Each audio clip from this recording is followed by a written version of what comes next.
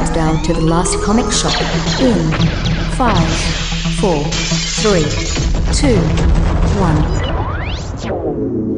Hey! Welcome back to more of the last comic shop! That's right, we are opening the shop up to newbies to help them find their way underneath this giant comic book tent. Although this week, we're not really opening the shop for newbies as much as we're opening the shop for comic creators. Whoa! We kind of closed the shop and we went to a Comic Con. So if you went to the shop this week, just ignore our sister there working the counter who doesn't know anything. She's just helping out. Again, we try to educate everybody on comic books. We give her things to read, and she just says, no, I refuse. If it's not Archie, I'm not reading it. It's like, okay, you love Jughead. What can I say? Some people do. I'm the host for the most, Andy Larson. I'm joined by Chad Smith and J.A. Scott. And as Chad pointed out, and J.A. followed through with, we do have some interviews with comic book creators on today's program. Yes, I finally got through all of that wonderful footage. Not footage. What would they call that? Tape. Metaphorical tape? Metaphysical tape? Scotch tape, duct tape, even quacks. But the stuff that we got from Baltimore Comic Con that Chad and I spent a lot of time working at just a couple weekends ago. And so finally on today's show, let's get some of those interviews that we cut with those terrific comic book creators out to our public so that we can get press passes in future. That's right. Make no mistake. We do this podcast for the love and for free press passes and comic books. That's right. So it's our time to pull our weight, to be the Clark Kent and the Lois Lane of your comic book universe and bring you the news straight from, I guess, the creator's mouth. And by the way, thank you to Baltimore Comic Con for sponsoring us to go and collect all these interviews. Baltimore Comic Con. It was really, really a great show. If you have an opportunity to make it to Baltimore Comic Con next year, highly, highly recommend it. So, J.A., which creator would you like to hear first? How about Russ Braun? Oh, yes, our good friend Russ. Ooh. It's been a couple... From The Boys and Batman and Where Monsters Dwell.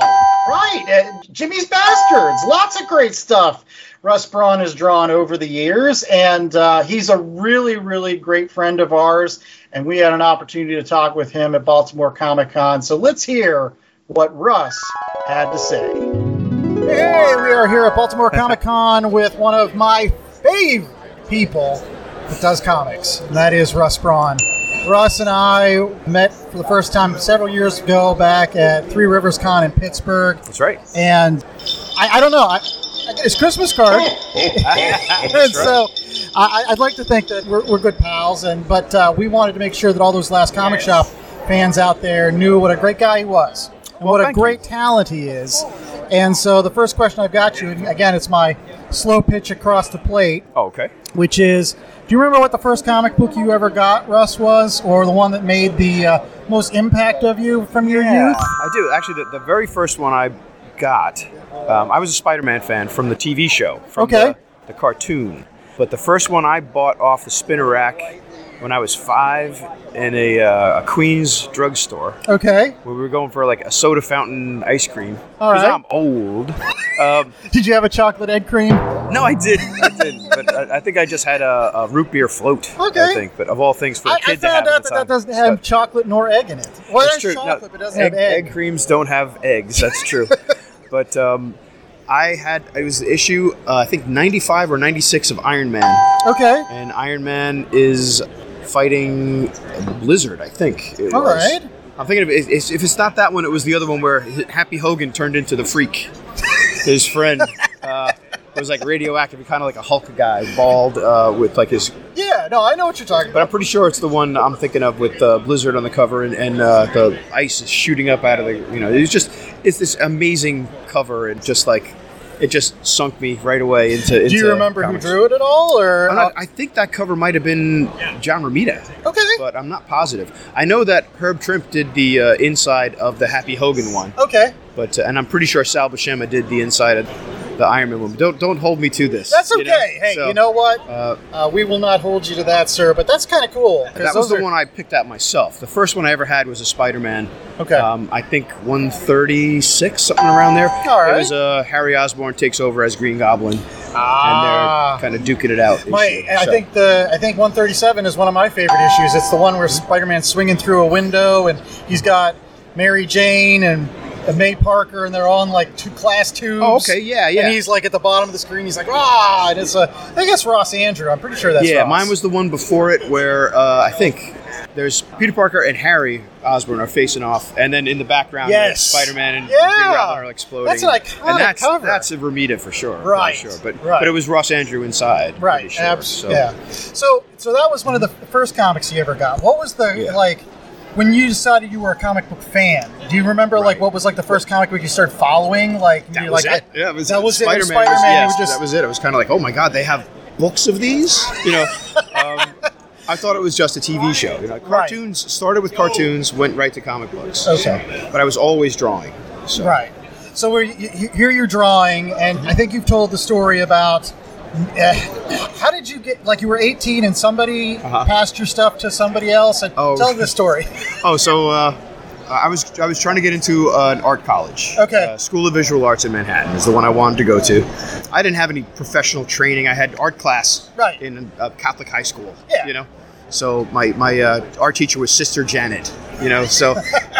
And the highest form of art in her class was if you could copy something realistically, like a still life. Okay. And I mean, hey, that's a valuable tool to have. It is. All I cared about was making stuff up out of my head. So she didn't really care for my work. All right.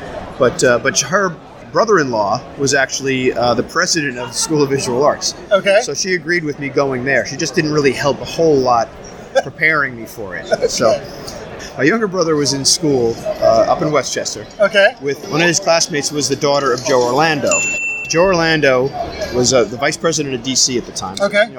Old-time great comic artist, Mad Magazine back, and he and Wally Wood were like a tag team art team. They just do everything together. So I think a lot of stuff that gets just straight Wally Wood cred has a lot to do with Joe. Okay. And vice versa. So, but his name is much lesser known than Wally Wood. But so I'm always a good proponent of Joe Orlando because he did me a solid. Yeah, he did. So now what happened was I found out that I was going to go see Joe Orlando for a portfolio review so he could write me a recommendation. My mother met his wife in the supermarket and asked if he would look at my artwork sometime. So I went up there terrified. I just had sketchbooks full of drawings, random Spider-Man, and of course no DC Comics characters, all Marvel. And he's the vice president of DC. So he's looking at my stuff. We're sitting there just down in his study, and he's not saying anything. It's scaring me because but he's smiling. Okay. And I'm like, all right. And he looks over and he sees I'm nervous, and he kind of goes, "Oh no, don't worry. It's very good. You're good.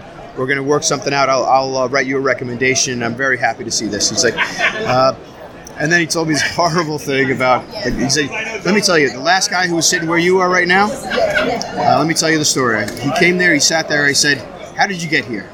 And he said, 'What do you mean?' He's like, 'Physically, how did you get here?' He said, 'I drove.' He's like, 'Oh, you have your own car?' He said, 'Yeah.' He said, 'You pump your own gas?' He said, 'Yeah.' It's like, you ever think about doing that for a living?" And, that was his critique of the gentleman's artwork. Wow. So if Joe liked your work, he really liked it. He didn't pull was any not punches. pulling any punches. No. So, I'm not that way. I can't. If someone shows me their artwork, I'm trying to find whatever positive I can about it, So you're a nice guy. I'm not belittling at all what Joe's technique. Right. It's just not my way. Exactly. But when you find somebody like that and they do like your work, it's a real boost. Right. So, but yeah, he was my mentor early on. He said, "Come take my class when you're at the school." I couldn't take it till the second year anyway. Okay. But then he did one thing to me, though. I think this is what we were talking about. I think so too. He showed me. He's like, "Let me show you this guy's work." He was the editor for this. He edited Bernie Wrightson on Swamp Thing at the beginning of it. Okay. He's the guy who kind of put Swamp Thing together with Len Wein and Bernie Wrightson. So he shows me the Bernie Wrightson Frankenstein edition, and I'd never seen it before, and I was just stunned. Just looking at this, like my mouth just hanging open, and And this is like right at the end of high school. Like I'm 18. I'm preparing for a summer before I go to art school. Right. And I spent the entire summer trying to draw like Bernie Wrightson without having anything for reference, just like that memory of all these puffy shirts and things. So I was like, huge sleeves. Everybody I drew back then had these big puffy shirts, like they were a Seinfeld episode. Yeah. So, but yeah. So I mean, and it didn't destroy me, but it did take some time away from where I was going with my own art. Right. And made me realize, okay, I'm not right. Yeah, but that's a great segue to another story. Is the fact that again you started working at DC, and then the wonderful thing about what you've told me about your career is you've had some wonderful mentors. Yes. Like you've had an opportunity to work with some people, and Jose Luis Garcia Lopez. Let's talk about that because again, you have some good stories about that. Oh yeah. So I'll go in order though, because I went to college. Right. I graduated college. I talked to Joe, and Joe said, come up, we're going to get you some work. And I went up and we did some work. So this thing called Ford Fairlane, Andrew Dice Clay was a movie. We did a prequel comic to it. I was just doing designs for the characters. And I forgot all about the fact that so they ended up using my designs as like a guide for the artists. Okay. And then the artist in the middle, Jose Delbo, left in the middle of it, and I ended up having to come in to do some penciling. So, but I wasn't really ready to do that, and we had a ridiculously tight deadline. So Joe Orlando got Carmine Infantino to do the layouts, and I would go over by Carmine, pick up the pages, and do the pencils over his rough layouts. Okay. So, and Carmine, I was terrified because I'd heard he had a tough reputation as a tough guy. Right. And Carmine was a sweetheart. He was the nicest guy in the world. And I learned a lot from working with Carmine right then. Then Don Heck and Frank Springer were the inkers. They tag teamed whatever. Like one would jump on one page, one would jump on the next page. Every time I'd finish one, I'd bring them up to the offices. They'd ship them out. Okay. But then, right after that, I did a Justice League issue with Keith Giffen and Mark DeMatteis, and that was a great experience too. And then the biggest thing was Batman. Yes. Batman, then Jose Luis Garcia Lopez, was the inker on Batman. Right, and Denny O'Neil writing. Denny O'Neil wrote it. By the way, for everybody out there, it's called Venom. It's not the Venom you think of, but it's really, really good.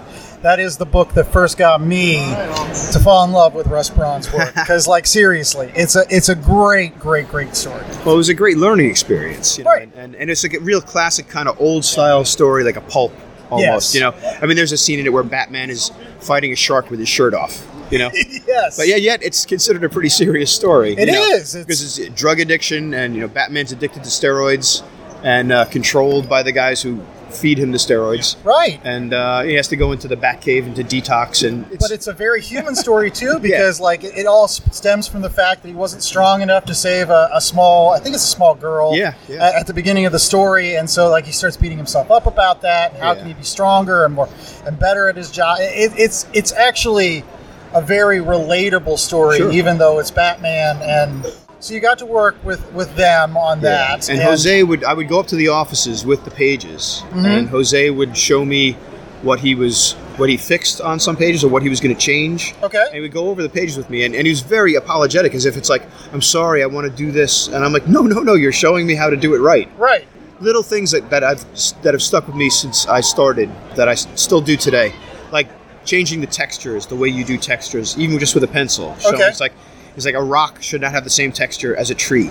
That's true. And he said it very gently. He didn't say it like mean. Yeah. But it was just kind of like, oh, that's a matter of fact thing to know, But and plus, I didn't mention I did my pencils over rough layouts by Trevor Von Eady. Okay. Because I had asked if Carmine could do it, but he wasn't available. All right. I had tried to do it myself, and my storytelling was not to par. Okay. I decided that, not the editor. He said, it'll be inked, it'll be fine. But I just wasn't happy with the way it turned out. I did 14 pages, and I just ate them. I was like, I'm keeping this, and we're going to start again. Do you still have them? Somewhere. Somewhere. I don't know if each page probably has one drawing on it that I really like. Okay. But none of them flow, And I was drawing straight on the page, not using the light box yet, not using any kind of tools that will help you tell the story. I was just kind of going straight out, and everything was in the wrong spot or too big or too small. Okay. You know what I mean? So, my my characters always looked like they were too self-aware of the panel borders. You know, the panel border is cutting me across the shoulder, and I'm like, why is it across my shoulder? You know, so I hadn't really earned my acting wings yet. Okay. But so Jose would keep showing me. It had to be 4 or 5 times an issue, really. Maybe not quite that much, but I'd go up to the offices. He'd be up there. He'd be smoking his little black cigarettes, his little cigarillo type things.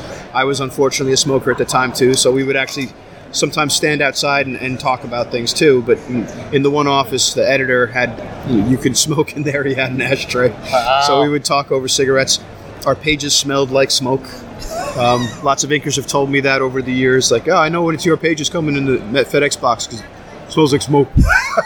But Jose was so generous with his time and his expertise, and so whenever I can pass that stuff on, I do too. Well, I think that was what I was about to say. It seems like you had a really great experience with some mentors through your professional career, and it's really great to hear that you're taking that same time with younger artists or new up-and-coming artists to show them what you've learned. Because I think that's what life's all about, honestly. It's like if you have something that you can pass along to somebody else, you're better for it if you can do that. Well, I think that's the thing we all have in common, whether we're artists or readers or podcasters, whatever you have.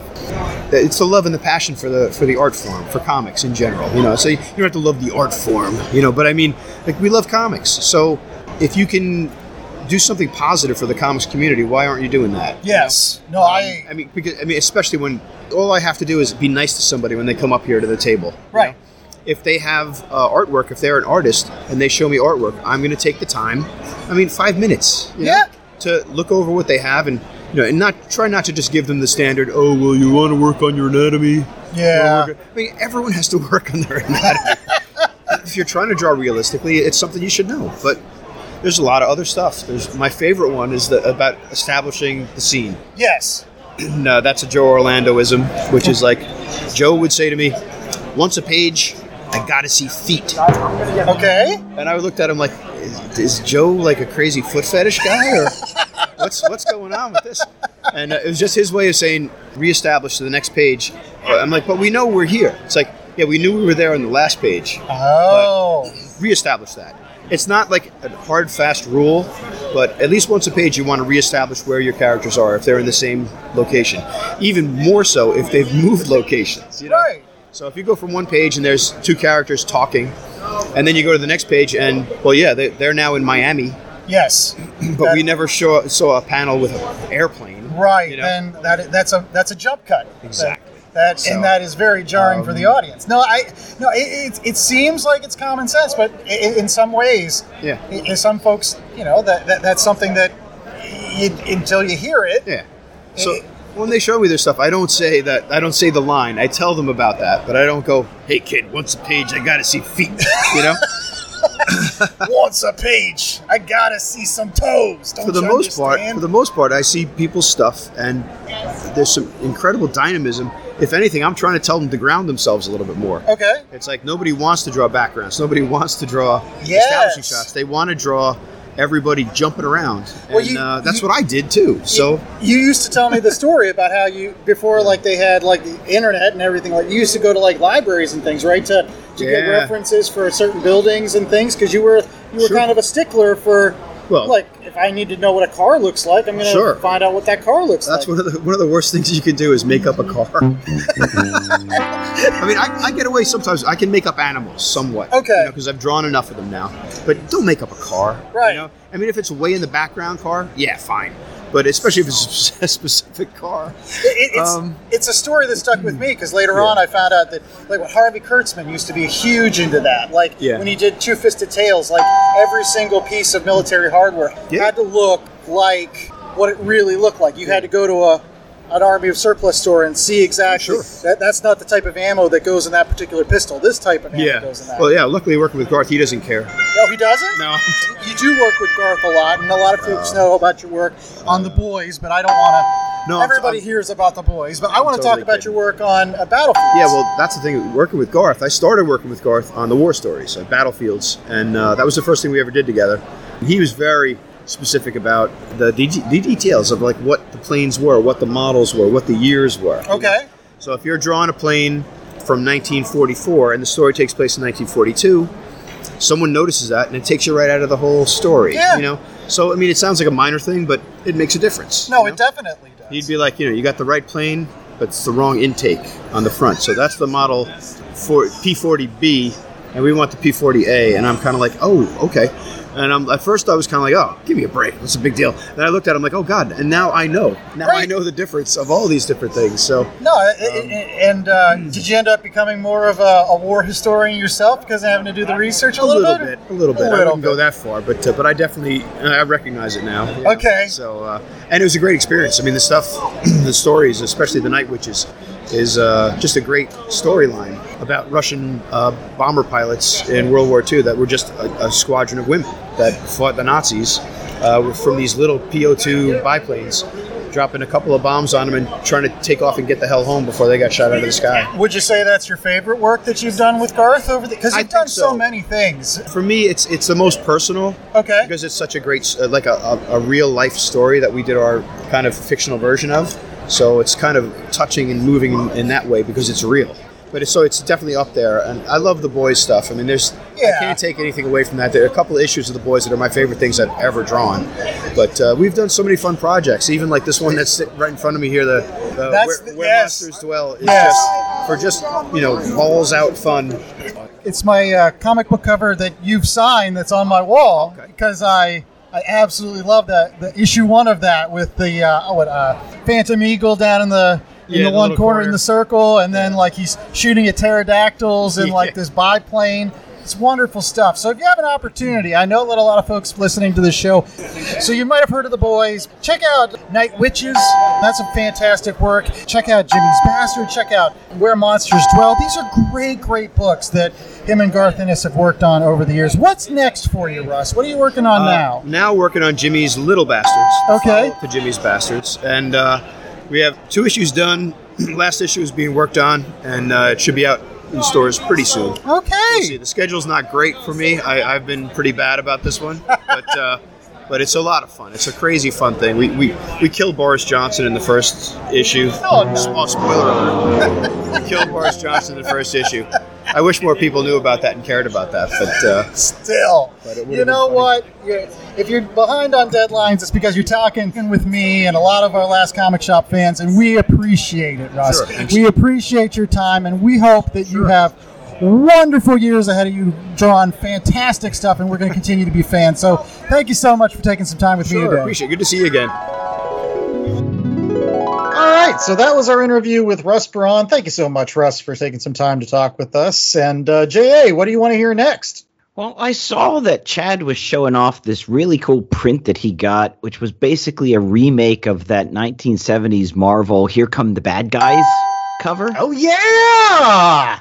Who did that? That was Mark Morales. It was an awesome update. He kind of replaced some of the bad guys that he thought had kind of become a little less popular, Mephisto and with like Thanos and things. But yeah, I actually got to talk with him. So let's go ahead and listen to that interview. All right, we are here at Baltimore Comic Con with Mark Morales. And Mark, how's the show treating you first and foremost? It's a good show. It's my favorite show in the country, probably. Oh, yeah? Yeah, it's comics, and more comics. They usually bring 1 or 2 media guests, but for the most part, it's an old-school comic convention. Yeah, no, it is nice for that, Beck. But for the Last Comic Shop fans, you know that what we like to do on this show is bring the talent to you, find out how they got involved with the business and like what comic books they like and everything like that. So first and foremost, the question I always ask is, do you remember your first comic book? Do you remember? I do. It's Marvel Premiere number 26 with Iron Fist. Gil Kane drew it. Features a warbird and a crying kid, obviously. That's the great thing about being at a con. You get all kinds.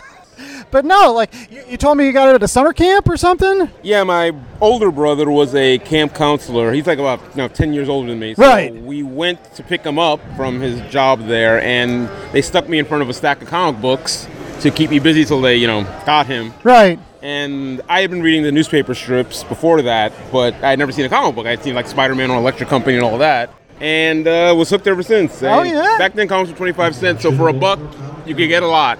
Yeah, exactly. Do you remember any other comics that were in the stack? No, I was just enamored with that one so much. I mean, I guess there was some Archie and stuff like that, but the superhero one got. Right, okay. So that was your first comic. But what was the first comic that you bought, like, on the regular? Like, you had to go, like, okay, this is my monthly comic book now. Well, this is back in the 70s. There were no comic book stores. So my father, I was living in the suburbs of New York. My father worked in the city, so he would pick up, like, every Friday, like, comics were 25 cents. He would buy from randomly at the newsstand on the way back home. So there was no consistency to it. I mean, one month I get an Avengers, another month a Batman. I never really were able to put together runs of them until later on. I mean, the 70s, so it was like, you had Jim Starlin doing Warlock. You had Avengers with, John Byrne and George Perez. You had later on the X-Men. Right, yeah, no. Just that I could never piece together complete runs until a little bit later on when I started going to comic book shows. Right. So did you ultimately decide that you were going to piece together some of those collections based on some of the original? I did, and 30,000 books later, still going. So what would you say is your prize part of your collection? I don't know. It's not like I collect them for, I just collect to read them more than anything else. Right, yeah. It's not like getting them graded or anything like that, just for reading purposes. Exactly. But I mean, favorites were like, the usual ones, X-Men, Frank Miller Daredevil, Teen Titans, stuff like that. Like, I'm a mid-'80s kid for that type of stuff. Okay. No, that's cool. How did you move from being basically a comic book fan to being a comic book artist? That's another question I always love to ask. So, like, how did you, make that transition? Like, what's your story? So I went to art school of visual arts in New York City. Uh-huh. Had some teachers like Harvey Kurtzman, Gene Colan, Will Eisner, and Joe Orlando, Carmine Infantino, old school classic guys. Right. And went in there and took some classes with them, but I also studied animation. Got out of school, did animation for 2 years, and didn't really love it, so I put together a portfolio, came to a convention, and just got hired from there. Wow!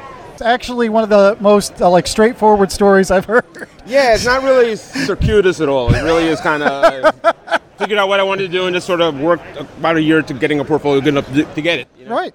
I was going to ask about some of your work you've been doing recently. Obviously, you're a great inker.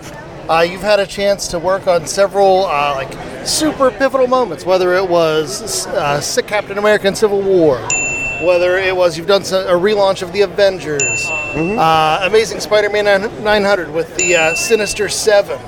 Yes, yeah. I've been pretty lucky to work on a lot of, I guess, pivotal stuff at Marvel. I was under contract to Marvel for 15 years, so I got to do Secret Invasion, I got to do Siege, I got to do the relaunch of Thor, did the Young Avengers stuff, and a bunch of stuff that's being made into TV shows and movies right now. There you go. Does any of it stand out as favorite stuff that you're more proud of, or? Well, I got to work with a lot of really good people. I think my favorite might have been Thor, the relaunch with Olivier Coipel and J. Michael Straczynski. Oh, with the new costume. That was wonderful. Yeah, because Thor was always a favorite with, back from Walt Simonson days.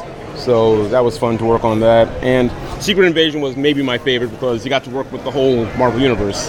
Well, as somebody that does the inking, I always ask this to inkers when they get the penciled work. Do you like penciled work that's you have to outline it, or the folks that brings you stuff, it's like you have to interpret it quite a lot? What do you prefer? I tend to do both. I sort of work, I usually do a book and a half, 2 books a month. So it usually ends up where it is somebody that's really loose and then somebody that's really tight. So it sort of bounce back and forth. Yeah, okay. But you don't have a particular preference one way or the other? Not really. Because I was always curious, because somebody that comes up with a very loose style, that means you have to fill in a lot of the blanks. Sure, but it's a different thing. It's when it's more detailed pencils, it's more of a technical exercise, and when it's loose, it's a little bit more artistic. But very cool. They're both equally fun.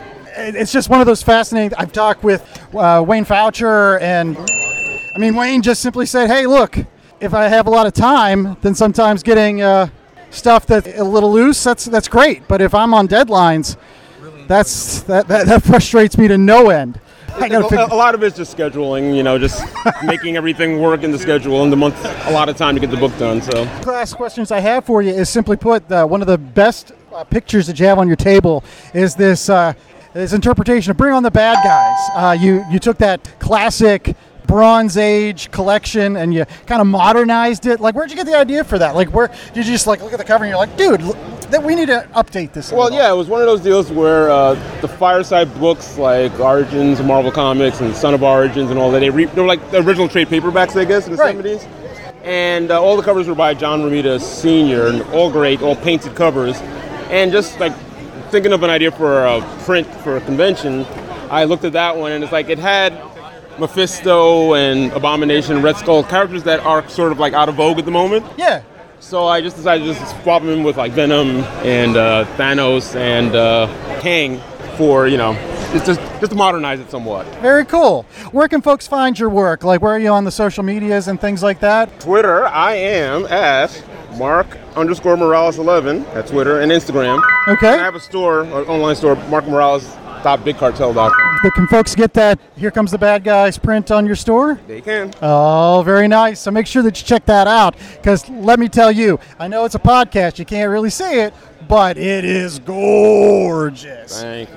Thank you so much for your time today, Mark, and we hope you have a great rest of your show. You too. Well, that was short and sweet, sort of like Chad's love of DC's New 52. Yeah, but it was a great interview with Mark Morales, just simply because I was having a lot of fun with him. We had to stop and start that interview so much because there was this kid crying in the behind. I don't know. This parent was walking this kid around, and every time they passed by the booth behind us, you just heard. So we were laughing, and it was fun. So yeah, we do have to take a commercial break though, but we're gonna have some other interviews right after this commercial break. J.A., what do you want to hear after the commercial break? Well, I saw that you met up with some of the creators that did books that we reviewed in the past year, sort of, for example, Gene Luen Yang. We did Superman Smashes the Klan. And I think you met Ryan Dunleavy and Fred Van Lente, who did the comic book history of animation. So I would love to hear those interviews. Yeah, absolutely. So right after these commercial breaks, we're going to have our interview with Gene Luen Yang, and then our interview with Ryan Dunleavy and Fred Van Lente that we did again. Thanks so much to Baltimore Comic Con for giving us this opportunity to do all of these great interviews. We'll be right back. It was supposed to be a day at the beach.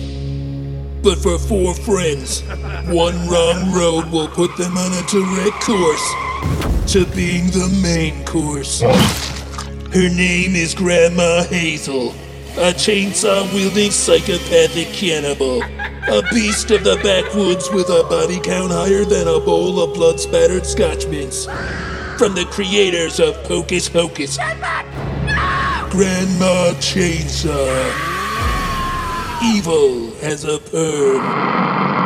What if you could live with your favorite fictional characters and have a place to connect with the best nerdy neighbors and creators out there?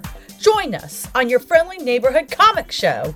Every week, we keep hope, give help, and share comics with all. With games, interviews, and more, this isn't your average talk show. It's a living neighborhood. We are honored to be your CBC Comic Book Community Award-nominated nerdy neighborhood. So what are you waiting for? Come join the fun and join the neighborhood. It's your friendly neighborhood comic show every Sunday at 1 p.m. Eastern on YouTube. Hazel always knew there was something special about her cat Mooney, but she's still shocked when Mooney opens his mouth to tell her he's just had a vision. An ancient evil has awoken after centuries of sleep, and only one man can stop it, the legendary warrior Beowulf. Unfortunately, it's been over 1,000 years since he slayed a dragon, and he's been reincarnated as this guy. His name is Victor, and he's more unemployed millennial slacker than mighty warrior.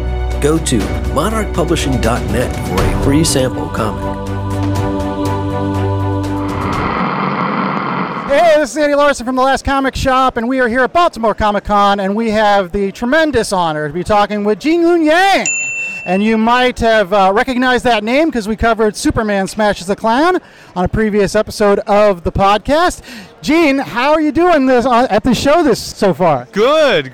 This is my very first time at Baltimore Comic Con, and it's pretty awesome. Very cool. So I'm from the West Coast. I live in the San Francisco Bay Area. I usually go to like WonderCon and San Diego Comic Con. Right. And those are awesome as well. But the thing I love the most about this one is it feels very, very comics focused. Yes. You know? Where everybody like reads comics and loves comics. Everybody you meet. Like nobody's here for like video games. Everybody's here for comics. Right. Absolutely. absolutely. Now it's a similar vibe up at the New York Comic Con. I think that's because they're both on the I-95 corridor. You get like that same crowd that goes to both shows. But you're right. This is a great show if you like comic books, and that's why we're talking with you, because we love your comic books. And one of the questions we always have on the Last Comic Shop when we talk with creators is, were you a comic book fan growing up? I was a comic book fan when I was a kid. So when I was very young, I wanted to be an animator. Okay. Because I always liked drawing and I always liked stories. Right. And animated shows, animated movies, that seemed like the way you would be able to tell stories by drawing. But then in 5th grade, my mom took me to our local bookstore and bought me a comic book off of the spinner rack. Okay. It was DC Comics Presents number 57. All right. Starring Superman and the Atomic Knights. Oh. You remember the Atomic Knights? You remember the Atomic Knights? I sort of vaguely remember. I just like the fact that that DC Presents, one of my favorite issues from that is from Eternia with Death, Superman and He-Man. That's So it was great how they just they got Superman, but we'll put these other people in. So Atomic Knights. Atomic Knights. Wow. Atomic Knights. Very cool. Well, it's one of those things where we always love to ask that question, because you always see that twinkle in people's eyes when they start remembering. Yeah. So after Atomic Knights, what do you think was the first series that you really got into? You're like, look, I'm going to buy this every month or whatever. What was one of your first books? So pretty quickly after that, I became a Marvel fan. Okay. Even though my very first book was DC, right. I dove pretty heavily into Marvel. I really liked Fantastic Four. This was the era when She-Hulk was in the Fantastic Four. Right. And then I of course loved Spider-Man. So this was black suit Spider-Man. Yes. It was that time. And then when I got into high school, and especially after my comic book geek friend got his license, we would go it used to be every Friday. Okay. Right? It used to be every Friday, not every Wednesday. And I love the Hulk. I think the longest run I have at home in my long box is Peter David's Hulk. Yeah, I have a huge. He was my favorite. Yeah. No, you've got some kinship with Chad Smith. Peter David Hulk. I don't know. How did you feel whenever the personalities were fighting and then merged into Smart Hulk? Yeah. That was was that 377? Yeah. I remember. Yeah, it was 377 that happened, right? Yeah, with the fancy cover. With the fancy cover. That was probably my favorite. That storyline. It was probably my favorite. Right up until they got into the Pantheon, and that was fun. Yeah. Pantheon was fun. And then the Bachelor Party issue. Do you remember the Bachelor Party? I don't know if I remember the Bachelor Party issue. Oh, you need to check out the Bachelor Party issue. I think it's 418. Was that Dale Keown or after? It was right. It was 418 was right before Rick and Marla got married. It was Dale Keown. Oh, okay. I must have that. Yeah. I must have that somewhere at home. I just don't remember it. It's got a great image of Captain America looking at a stag video through his fingertips. And believe it or not, I tell everybody that's one of the few I guess after they lost the license to Rom the Space Knight, Rom shows up in that issue as his normal human self. Because they couldn't show him as the Space Knight because, Parker Brothers had taken back the license. But he shows up because evidently they were pals with Rick Jones? Question mark? Rick Jones was in Rom. Yeah, why not? But anyway, I want to transition to your career a little bit because you hopped on my radar with American Born Chinese, which was just super well received. And you've since parlayed that into a number of just wonderful books. We've already talked about Superman Smashes the Klan. The Monkey Prince is on fire right now. The new Superman you mentioned is popping up in other Superman titles. So how does it feel to be such an in-demand comic creator? What's the reception been for you? It's been really surreal. It's been really surreal. When I was a kid reading comics, mostly Marvel, but I did read some DC as well. I would dream about working for those companies, and now to actually get to do it, to actually play in those universes, has been just wild. Oh, yeah. To go back to Superman Smashes the Klan, you went back to the radio serials. And what inspired you to pick that as a story to go back to I first heard about that from the book Freakonomics. Okay. So Freakonomics is this national bestseller. It's an economist and a reporter looking at different parts of human society through the lens of economics. They devote an entire chapter to the Clan of the Fiery Cross storyline from the 1940s Superman radio show. And the point of that chapter is that when Superman fought the Klan on the radio show, the membership of the actual clan declined, like significantly. Right, they made them look so foolish in the story. That's right. So, I mean, as a geek, as like a comic book geek, that kind of just goes to show when we're looking at stories about people wearing red capes flying around in the sky, it seems silly on one surface, but deep down it actually has real world consequences, right? It's about real things. One of the other questions I had about that book was, like, I love the characterization of Superman in that book. And so there were some things that you did with his characterization that just, I mean, it just endeared me to it. But like at first, the fact that he doesn't fly initially. And the reason why he doesn't fly is because he doesn't want to seem like an alien. Like, he doesn't want to embrace his alien roots. And like, and at the end when he finally comes down and Lois is standing there and he's like, oh yeah, now I know.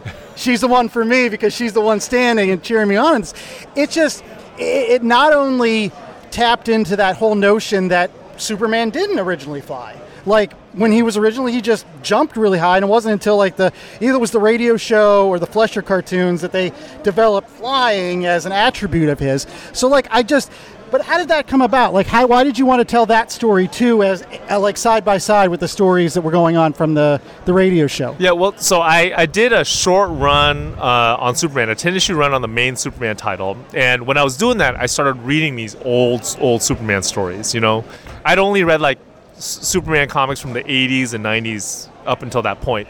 And in those old stories, there's just lots of really fascinating dynamics. Like, for instance, he doesn't fly, he runs across telephone wires, and he's also like kind of a bully of bullies. They do all these like social issues in those early comics. Yeah, absolutely. Like he won't hesitate to throw people off of rooftops. Yeah, that's and right. like, or leave them on like deserted islands. Exactly. Like it's so weird. It's like a weird, given what Superman is like now, those old comics are just, there's an edge to them. Right. And it was kind of wish fulfillment for kids at the time, because they were like, here's this, adult that doesn't take guff from other adults and will like stand up and do these kind of things that we wish we could do. And so like it's an interesting thing that you did go back and do that research and reconnected with his 40s roots when you were writing the story. So yeah. And I think specifically with the Clan of the Friar Cross storyline, it shows how important he is as like almost like a national figure, right? Like I think Superman in a lot of ways is what we as Americans hope for. Like, he always kind of embodies our hopes. So that's kind of what I wanted to lean into. Right, and one of the things as a reader that I pick up from your tool bag is you are very good at figuring out what is important and bringing that stuff to light.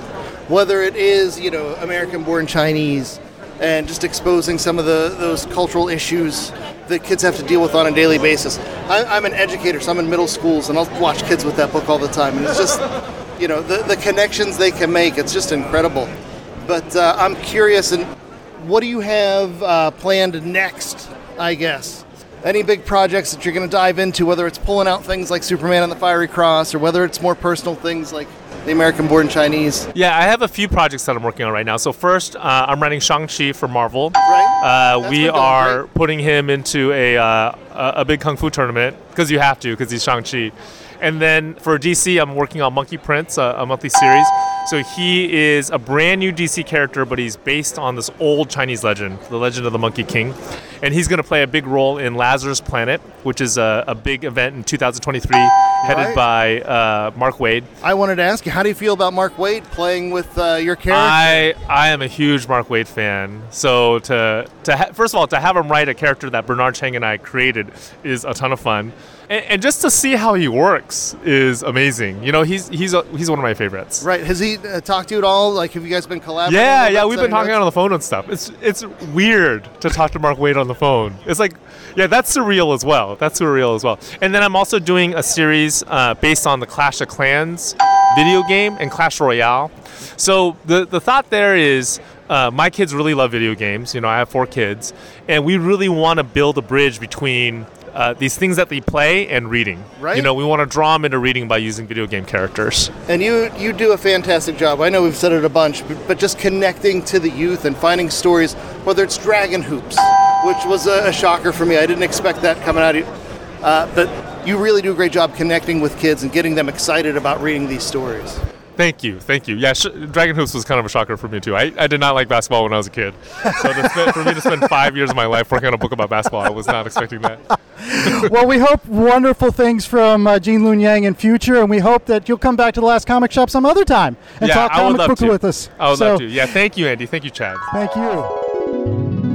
Hi, this is Chad from the Last Comic Shop podcast here with Fred Van Lente and Ryan Dunleavy, who are the best. Do you guys remember that time you did the comic book history of comics?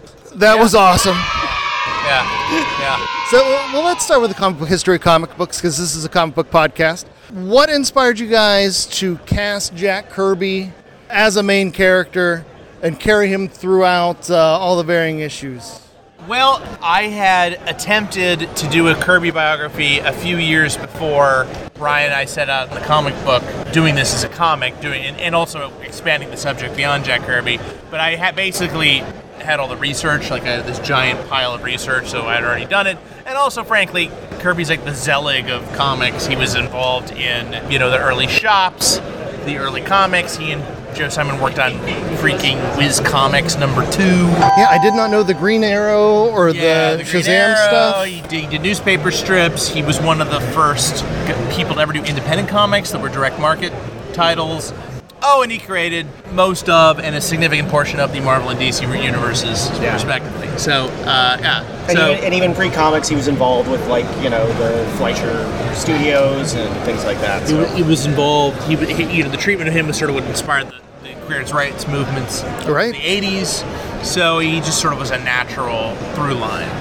There you go. And Fred's really lazy, so he had a lot of the work done already. Nice. It's like just make Ryan draw it. It'll work. Some of it ended up in a musical. No I think. lies detected. Very cool. Now, Ryan, as an artist, what was it like having to deal with the entire history of comics and having to translate that into your own style and then putting it onto the page in a cohesive manner? Like an idiot, I decided early on to try to draw every segment in the style of whatever it was, and that lasted till about page 2, and I just realized it was not going to happen. You made page 8, I think. Yeah, something like that. Well, it didn't even look, even then it was weak, and I was just like, no, don't even try, just go for it. And I don't know, I think it came out better. Yeah, no, you definitely have a distinct artistic voice. I noticed you on, I want to say Wizard posters back in the... a lot of Wizard work, and concurrent or before this, I think before Comic Book History of Comics. Okay. Or about the same time. It was about the same time. Very cool. That was why I wanted to do it in the same style. One of the things I was doing for Wizard were these parody comics, Sunday comics of Bloom County and Peanuts, but done in their style, but with X-Men characters and stuff. Right. And Fred, I know I found you working on The Incredible Hulk and Incredible Hercules with Greg Pak. And that was wonderful. Do you have any more plans to work with Hercules or Amadeus Cho or anything in the future? I don't, but Greg Pak and I are currently working on a new miniseries for a different publisher, but with a character owned by the same company. So go and figure out how that works. I have no idea what he's talking about, honestly. That's the thing we're doing, which is a lot of fun. Interesting. Well, since I have you both, I should talk about the things you both worked on. And my first big exposure was Action Philosophers, which I have a philosophy minor, which is totally useless. Got you here. That's right. But it's one of the reasons why I love that book so much. How were you able to find so many creative hooks and to simplify the philosophy into such an understandable comic book page? What was that like? What were some of the challenges you encountered there? Chad, it's because we're really good at this. That's the primary. that's the primary reason. Well, it has a lot to do with the comics medium, and because I think the philosophers are so abstract, it makes it you have to kind of go out and find it. You have to find some sort of clothes hanger to hang the visuals on. So you just kind of have to bust your ass and do it. Yeah. If no one's complimented, it's next level stuff to take all that information and simplify it, and then Ryan to present it visually in a way that's not only here's all this information. Fred writes so many words. Yeah, so many words. But you guys made it so fun and so accessible. That was really awesome. So I'm just going to Chris Farley again. Let's talk about the comic book history of animation for a minute, because that's a book we covered on our podcast. Awesome. I followed the Kickstarter. Loved all the notes and here are the cartoons you need to watch. Great. Still live on Kickstarter.com. So what inspired you guys to go into animation after philosophy and comic books? Why was that the next step? I pretty much bullied Fred into it because, like every other nonfiction comic we've done, it was kind of his idea and he kind of drove the bus. And this one, I was like, we should just do Why did we do animation? Was it because people were asking for more comic stuff, and they were like, we don't want to do that again? Or a lot of it was just like seemed like an obvious sequel to the comic book series, which to be blunt was easily our most successful series. So we're like, let's do more of that. And there was already a lot of animation material in the comic book. And then Ryan beat me until I agreed to do it, but where you can't see. Yeah, animation is really my first love, and I actually thought I was going to go into that field. Oh wow! Time I studied it in college in addition to illustration. But it just didn't work out, and I ended up in comics. So he hits me where I'm soft, like a woman. Anyway, all right. So lightning round. I'm curious, since you guys have done comic books, you've done philosophy, you've done animation. Who is your favorite comic book? Well, sorry, favorite comic book creators. Who's Jack Kirby. I mean, Ryan Nutley. Well, I grew up in the mid '80s, so I was really inspired by the Alan Moore and Grant Morrison, those guys. And I loved probably my first love was Steve Gerber, who did Howard the Duck and the original Guardians of the Galaxy series and Man Thing and everything else. I came into comics when I was like a teenager, and really the first artist that really spoke to me was Bill Sienkiewicz. Okay. It was the first time his New Mutants comics. It was like the first time I realized, like, oh my God, some human being drew this and thought of something crazy, and it's so weird. A story like nobody else is. Yeah, it's so weird, so awesome. All right, favorite philosopher. Which one speaks to you the most? Probably most like the Zen Buddhist and stuff. So sort of Lao Tzu, I guess, by way of Bodhidharma. Nice. A lot of later thinkers that didn't end up in the... I'm a later thinker myself. Ryan? Star Trek. Everything sucks. There you go. You just thrust into existence. Yeah. All right, and animation. What's some of your favorite animated movies or... I mean, I still go back. I remember seeing it in a theater in like 1990. I really love Nausicaa, Valley of the Wind. It's probably my all-time favorite animated movie, anime. In this same, like, I would say Spirited Away is just kind of like the perfect movie for me, animated or otherwise. But also, I always go back to classic Chuck Jones, Looney Tunes stuff all the shots time. of the theme park they've built? Much like what happens after I read your books, I have things I need to Google now. I was unfamiliar with this theme park. It's part of the whole Ghibli park they have out there outside Tokyo, near where the studio is. Oh, that's awesome. Have you been? I wish. We were planning on going, and then the pandemic hit, and then I was like, wow, in March 2020, rates to Japan were really cheap flights, but then they locked the country down. So, there you go. It's a thing. All right, gents, thank you so much for your time. Thanks so much for the great books that not only are fun and interesting, but they're educational, and they're the best of comic books. I can't tell you guys how much I appreciate your work. All right, well, that's all the time we have for Last Comic Shop this week. Hope you enjoyed all of our great interviews, and thank you so much again to the Baltimore Comic-Con for giving us the opportunity to talk to all of these wonderful creators and bring those interviews to our fans. If you want to make sure that you check out other shows that we might have done with comic book creators or just comic books we like to talk about, make sure that you get out to our website, www.lastcomicshoppodcast.com. It's a terrific place where you can rate and review and subscribe at the podcasting platform of your choice to get, again, future episodes such as this one. And while we might be the Last Comic Shop podcast for all your podcasting needs, we don't actually want to be the Last Comic Shop. There's too many books to recommend this week, so I'm just going to say get out there to a shop near you. Get out to those conventions. Have a great time. Thanks again, Baltimore Comic-Con. It was awesome stuff. And when you're at the convention and you need something to carry all your comic books around in, why don't you check out our merch store? You can rock some Last Comic Shop merch, like a great t-shirt or a tote bag. Perfect for carrying around that deep find you found in the box back in the corner. The guy that didn't look like he'd have anything, but actually had all the great stuff. You know what I'm talking about? There's always that one guy at the show. He's got the worst location, but the best stuff. Go to Dave. Dave knows what he's talking about. And also, if you want to hear some other things that we're talking about, make sure that you follow us on social media at Last Comic Shop on Twitter and on Instagram. Until next week, I was the host, Andy Larson. I was joined by Chad Smith and J.A. Scott, and we hope that you stay safe, stay conning, and remember, you never should touch the cosplayers. Just don't. Do not touch cosplayers. I don't like to be touched, even though I may look like a sexy bee. I do not want to be touched. Thank you very much. Yikes. Cosplay is not consent. Wear deodorant out there, kids. See you later.